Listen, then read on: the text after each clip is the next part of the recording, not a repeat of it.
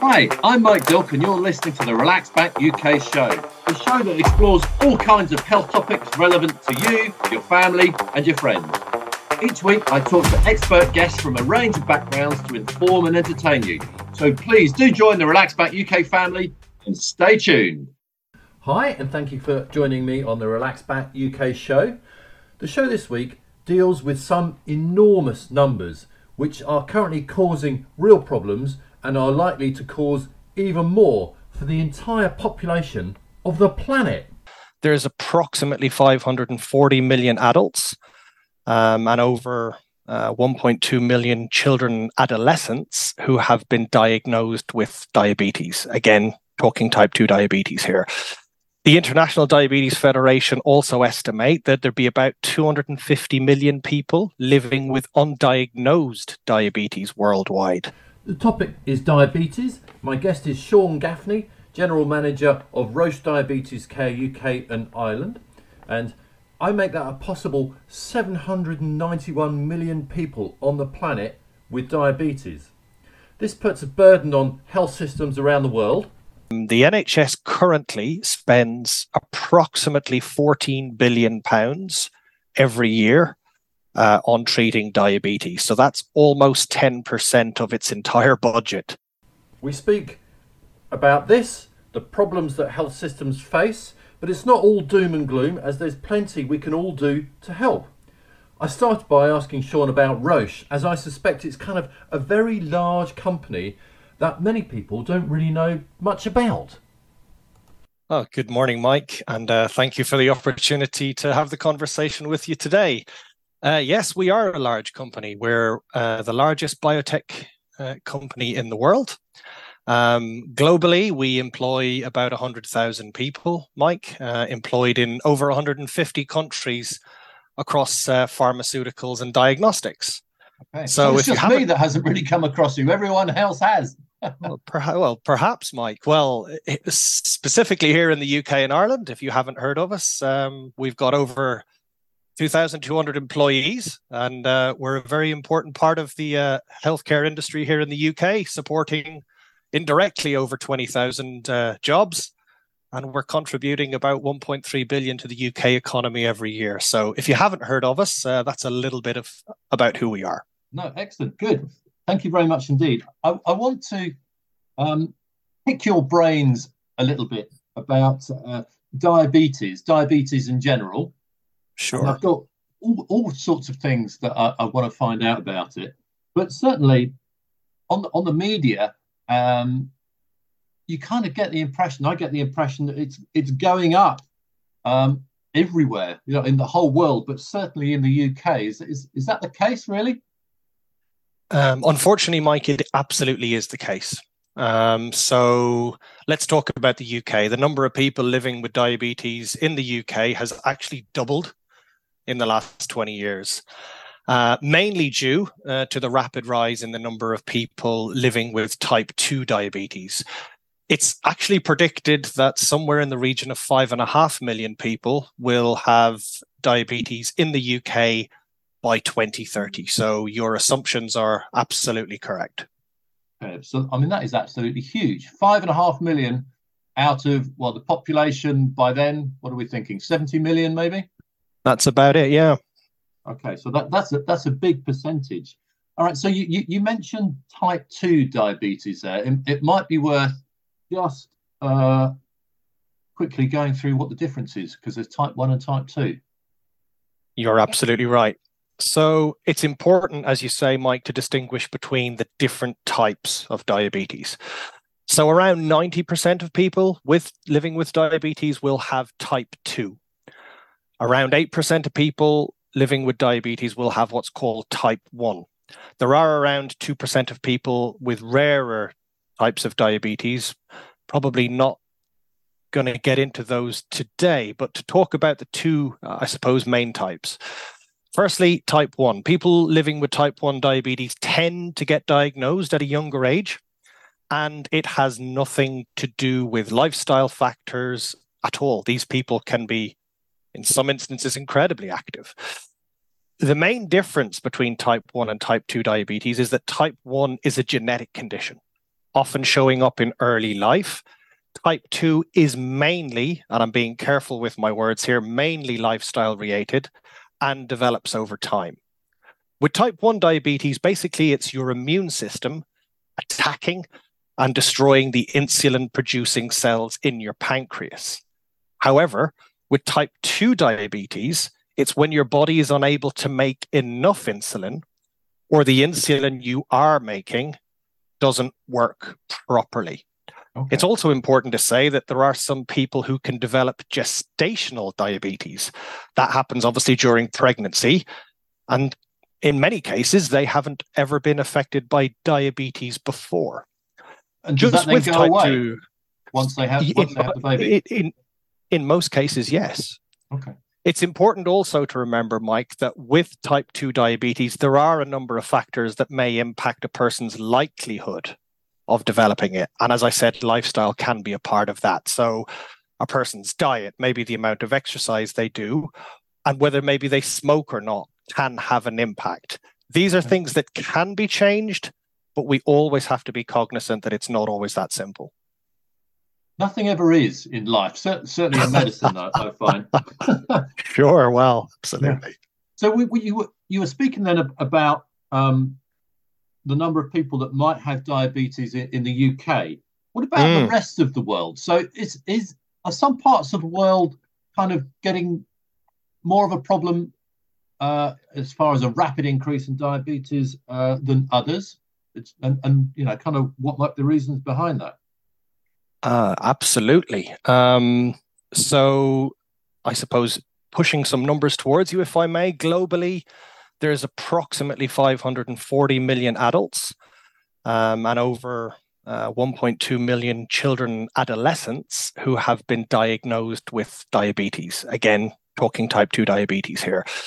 The International Diabetes Federation also estimate that there'd be about 250 million people living with undiagnosed diabetes worldwide. When you talk about areas, that's really interesting. So if you look at, say, the Western Pacific region, I'm talking about countries like Australia, China, Indonesia, maybe Japan, Malaya, and other countries, that accounts for the highest proportion currently of adults with diabetes worldwide. That's close to 40%. Actually, China will account for 1 in 4 of all adults with diabetes worldwide. But to answer your question, the number of people with diabetes are growing most quickly in the Middle East and Africa. Some numbers coming out of Africa in particular would be an estimation to increase by 130% by 2045. So yes, as we talked about, the numbers in the UK are increasing, but this is a global trend that we're seeing, Mike. And okay, this is probably an impossible question or a very difficult question anyway, but I'll ask it anyway. Does anyone know or have a handle on why those increases are so huge in other parts of the world? I mean, even larger than here. It's a great question. I mean, it is impossible to give you a definitive answer, but there are some factors, Mike. Genetics, for example. Some people are more predisposed to develop diabetes, maybe due to their family history. Ethnicity is another, as some people of some ethnicities are more likely to develop diabetes than others, Mike. Okay. All right. So it's a problem for sure. We've established that. Now, something that I want to delve into, because I've come across people that have told me that they are diabetic or on the verge of being diabetic, and they are, you know, friends of mine that are, well, probably younger than me, quite active, and you look at them and you think they're as fit as a fiddle. There can't possibly be anything wrong with them. You know, they go off and they do a bit of sport every week. I mean, they might not be the most active people, you know, they don't run marathons, but they do stuff, you know, they seem quite active. So I suppose my question is it possible to, you know, relatively young and relatively active, but still being on the verge of being a diabetic? It absolutely is, Mike. And your explanation there is bang on the money. For somebody who has pre-diabetes, what that basically means is that their blood sugars are higher than usual, but not high enough to have a diagnosis, of type 2 diabetes. It also, unfortunately, does mean that they are at higher risk of developing type 2 diabetes, although they may not be experiencing any symptoms. So with type 2 diabetes, as we talked about, there are a number of factors that impact a person's likelihood of developing it. And as we said, lifestyle is a part of that. But as we've said, a person's diet, the amount of exercise they do, the smoking, etc., these are things that can be changed, but unfortunately, it isn't always that simple. Right. And so that, with that being the case, there will be a huge number of people who think, yeah, I'm pretty young, I'm pretty fit, I'm fairly active, and carry on with life as they will. But this could be kind of saving up a problem for them in the future. So is there any way that this kind of, and I can imagine this is a large cohort of people, is there any way that they can be sort of helped, prevented from becoming diabetic, even though they're kind of thinking, yeah, actually, I'm fine? Absolutely. For some people, Mike, early detection can lead to action being taken. And that's most likely a lifestyle change, which can reduce their likelihood of developing type 2 diabetes.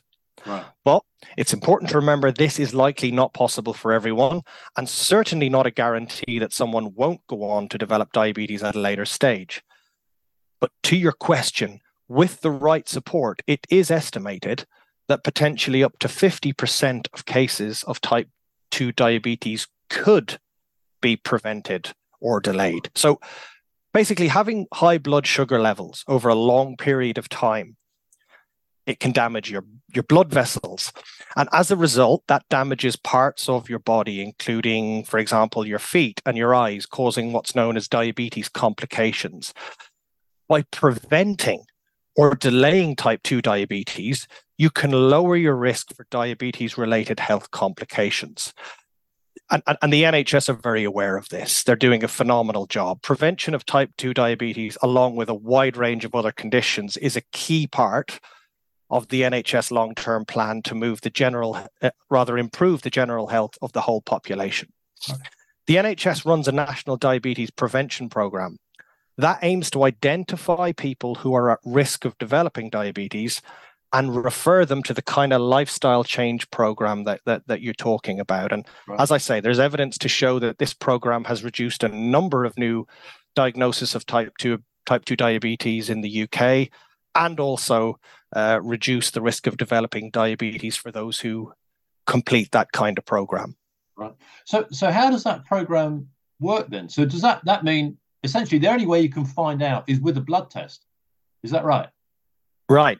So to find out if you have diabetes, your GP will need to arrange for you to have exactly that, a blood test that measures what's called your blood glucose or your sugar levels, which is why it's so important that you visit your doctor if you have any concerns that you may have diabetes. You'll usually get results from that kind of a blood test within a few days, and this will indicate whether you have diabetes or not. It will also show, crucially, Mike, if you are at risk of developing type 2 diabetes. Having some of the diabetes symptoms doesn't necessarily mean that you have diabetes, but you should always contact your healthcare professional just to be certain. Okay. So if you're worried at all, give your GP a call. Perhaps now would be a good time to talk about some of the symptoms in the very early stages. What sort of things, if people should people look out for or be concerned about? So for many people, diabetes is a hidden condition. You might not be able to see it, but if left untreated or undiagnosed, as we talked about, Mike, it can cause serious harm. So symptoms, they can vary from person to person. And for many, as I said, there's no noticeable symptoms at all. However, the most common diabetes symptoms that are experienced by people living with diabetes are increased thirst, increased urination, feeling really tired, and maybe losing weight.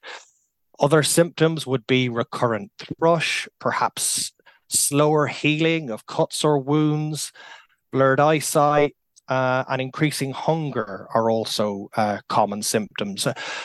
With type 2 diabetes, symptoms appear quite slowly, which often make it harder to spot those symptoms.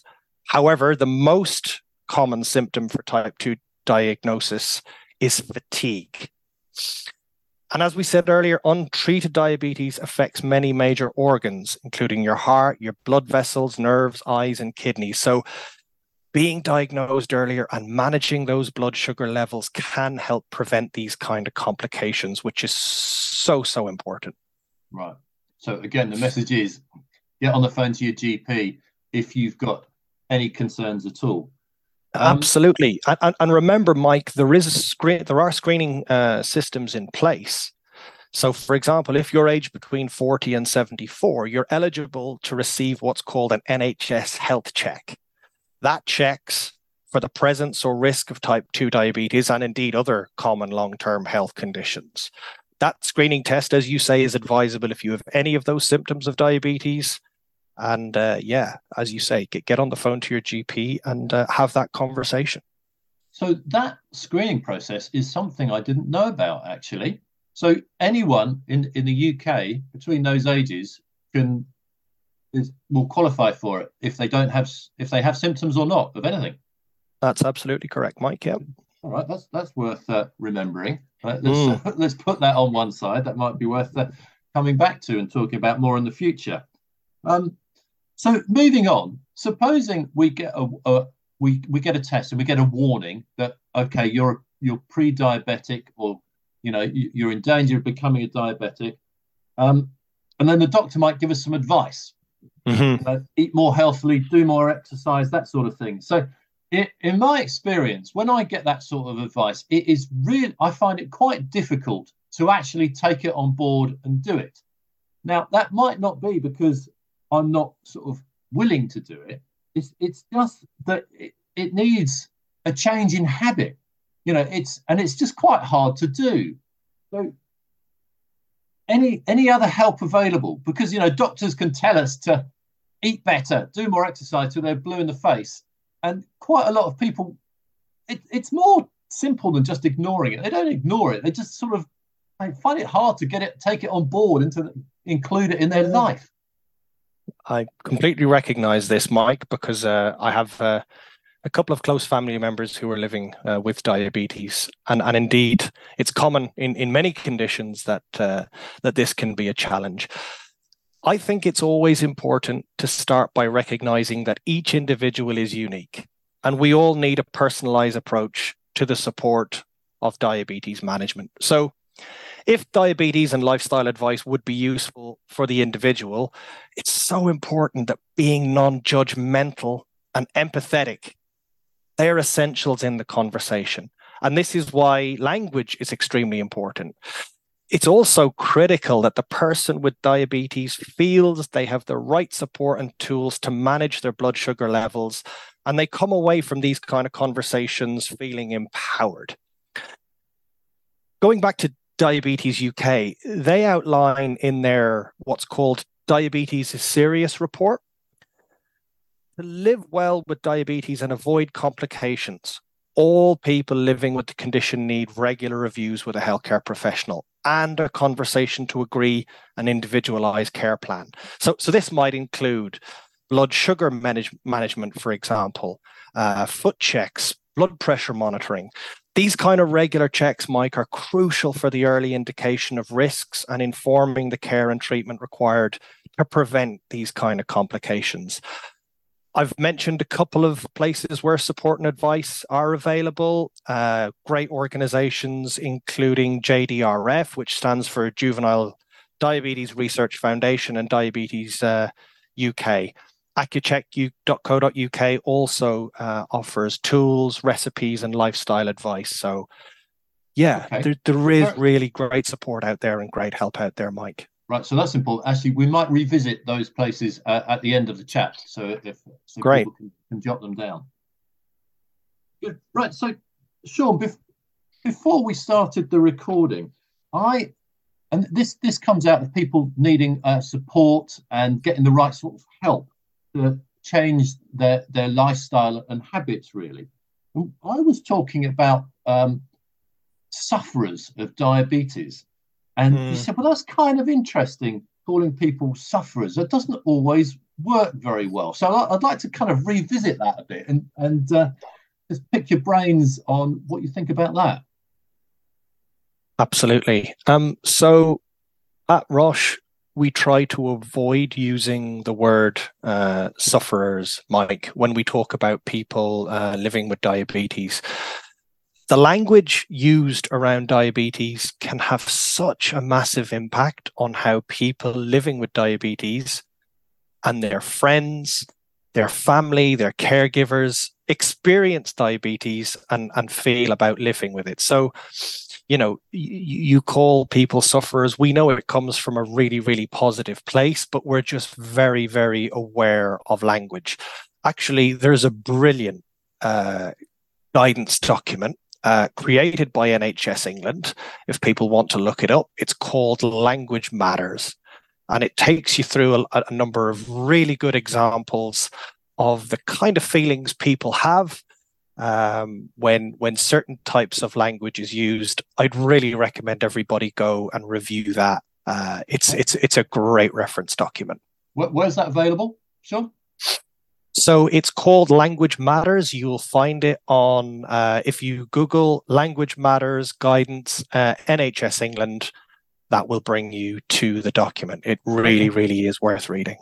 All right, let's leave that out there so people can research that, have a look at that if they like, and it sounds like it's worthwhile doing so. I want to move on to something else, which is very important in every aspect of healthcare, and that is cost and expense. Now, with more and more people becoming a diabetic, inevitably needing help from whichever health organisation they're part of. So in the UK, the NHS, this is going to cost the NHS a lot of money potentially. How much? Does anyone know how much it's likely to cost, and what does it cost at the minute to treat diabetics? Yeah, well, it is a very expensive condition for the NHS, although it's important to say, Mike, that we're incredibly lucky that we have such a brilliant healthcare system here in the UK, because there are many parts of the world where none of the types of support exist. But yes, you're right. The NHS currently spends approximately £14 billion every year on treating diabetes. So that's almost 10% of its entire budget. Almost 80% of that 14 billion is spent on treating the kind of diabetes related complications that we talked about earlier in the conversation. Right. But if I may, it's also so important to remember that as well as the financial cost of diabetes, it has a huge human cost. So people with diabetes, particularly those maybe using insulin to manage their condition, they've got to make somewhere in the region of 180, it's been calculated, more decisions each day about their health than someone without diabetes. So when you think about it, it requires so much effort to continually check blood sugar levels regularly, make those healthy food choices, try to be physically active, remember to take medication, and so many other health-related decisions several times a day. People with diabetes also experience disproportionately high rates of mental health problems, such as depression, anxiety, eating disorders, compared to the rest of the population. And you also need to consider that people living with diabetes only have contact with their healthcare professional on average for approximately 3 hours per year. The rest of the time they care for and they have to manage their diabetes themselves. It's such a huge burden, and self-management is key. So patients have to be empowered, as we talked about, and supported with that self-management, and that will benefit the wider healthcare system. But most importantly, it'll improve outcomes for that particular individual. Goodness me, I'm still kind of in shock from that figure you just said. 14 billion, so 10% of the NHS budget. And so that's what's happening now. This isn't what's projected to happen in a few years' time when there's going to be more people with diabetes.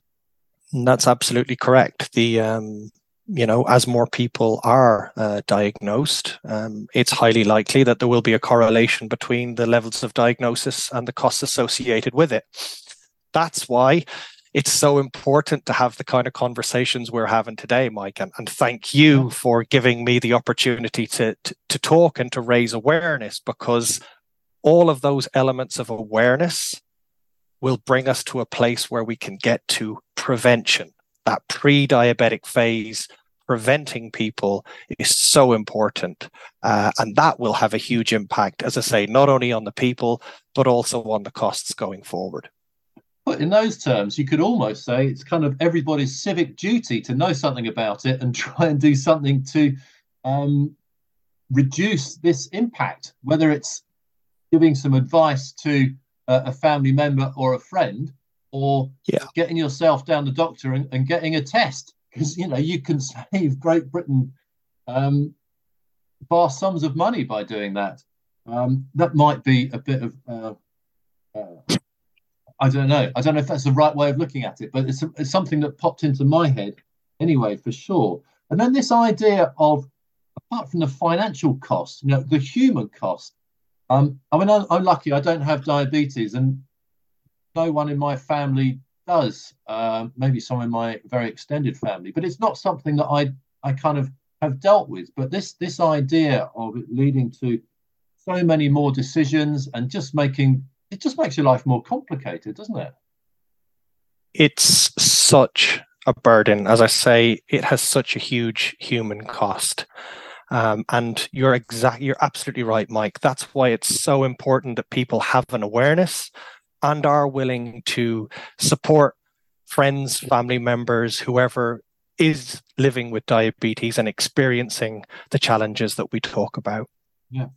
All right. So just talking about some of these challenges, having to keep an eye on your blood sugar and what you eat and all this kind of thing. Can technology help with some of this stuff to sort of simplify it? If you are a diabetic, you were a pre-diabetic and you might have tried all various things, but you've become a diabetic for whatever reason. Can you get help? Can you get some help with new technology?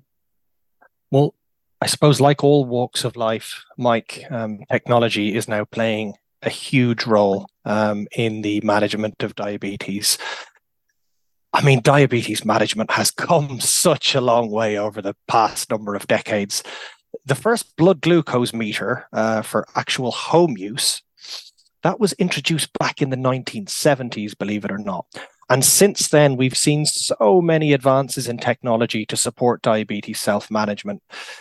Not a lot of great things came out of COVID, Mike, but the COVID pandemic did teach us how important the ability of healthcare professionals to remotely monitor patients can be. And this is particularly important, for example, maybe in the more rural areas or with housebound patients where travel to the hospital or the doctor's surgery can be really challenging. Since the pandemic began, digital tools and remote monitoring have seen a much wider uptake in use. And not only can those digital tools support remote monitoring of patients by healthcare professionals, the use of them can actually have a really positive impact for people with diabetes in their day-to-day lives. So there are mobile health apps available, for example. They can be used by the patients to help them manage their conditions, increase their engagement with their health, and reduce some of the burdens that we discussed of managing diabetes.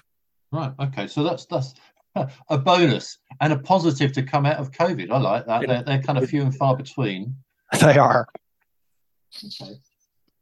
Maybe a good thing to just, well, we've spoken about it a little bit, but if people are worried that they might be pre-diabetic or experience some of the symptoms you mentioned themselves or a family member, what should they do? Tomorrow morning. What do they actually need to make time and get off the sofa? And actually, that was probably a bad thing to say, because people get hard with that idea of being lazy if they have diabetes. That's absolutely not the case. So I didn't mean that. But what should they do if they're concerned?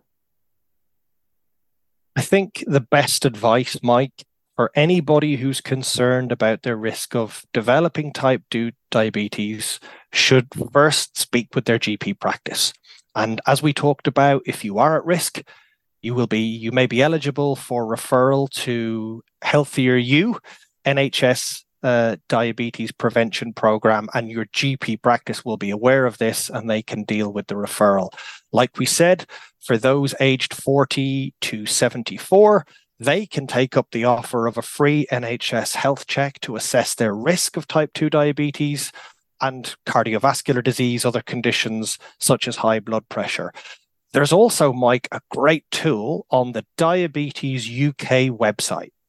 So that's the Diabetes UK website. If people Google that, it's called Know Your Risk. By answering a few simple questions, people can gauge what their risk for developing type 2 diabetes might be. And that website also contains advice and materials on reducing your risk of pre-diabetes and indeed type 2 diabetes, some of the things you and I have had the opportunity to discuss today. So yeah, that website is Diabetes UK, Know Your Risk. And if you want to type into into Google, riskscore.diabetes.org.uk.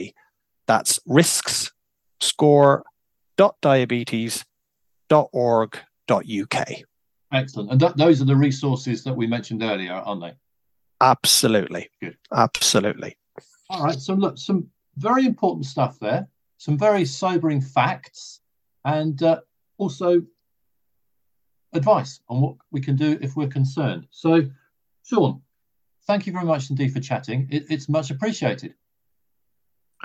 No, thank you, Mike. And as I said in the conversation, thank you for all the great work you and the team at UK Health Radio are doing. Awareness is so important, and the opportunity for people to have these types of conversations and reach as many people as we can is crucial, because together we can make a huge impact for those people who are living with diabetes. And thank you for all the work you've done, and thank you for the opportunity to talk. Thank you very much to Sean Gaffney from Roche for being the guest on this week's show. And of course, a big thanks to all of you for listening. I really do appreciate everyone taking the time to listen and hopefully enjoy. And see you again next week. Thanks for listening to the Relax Back UK show. Join me, Mike Dilk, again next week for more fascinating interviews and chat. If you're listening to the podcast version, please subscribe, like, and share it with your family and friends. And have a healthy week. Until next week.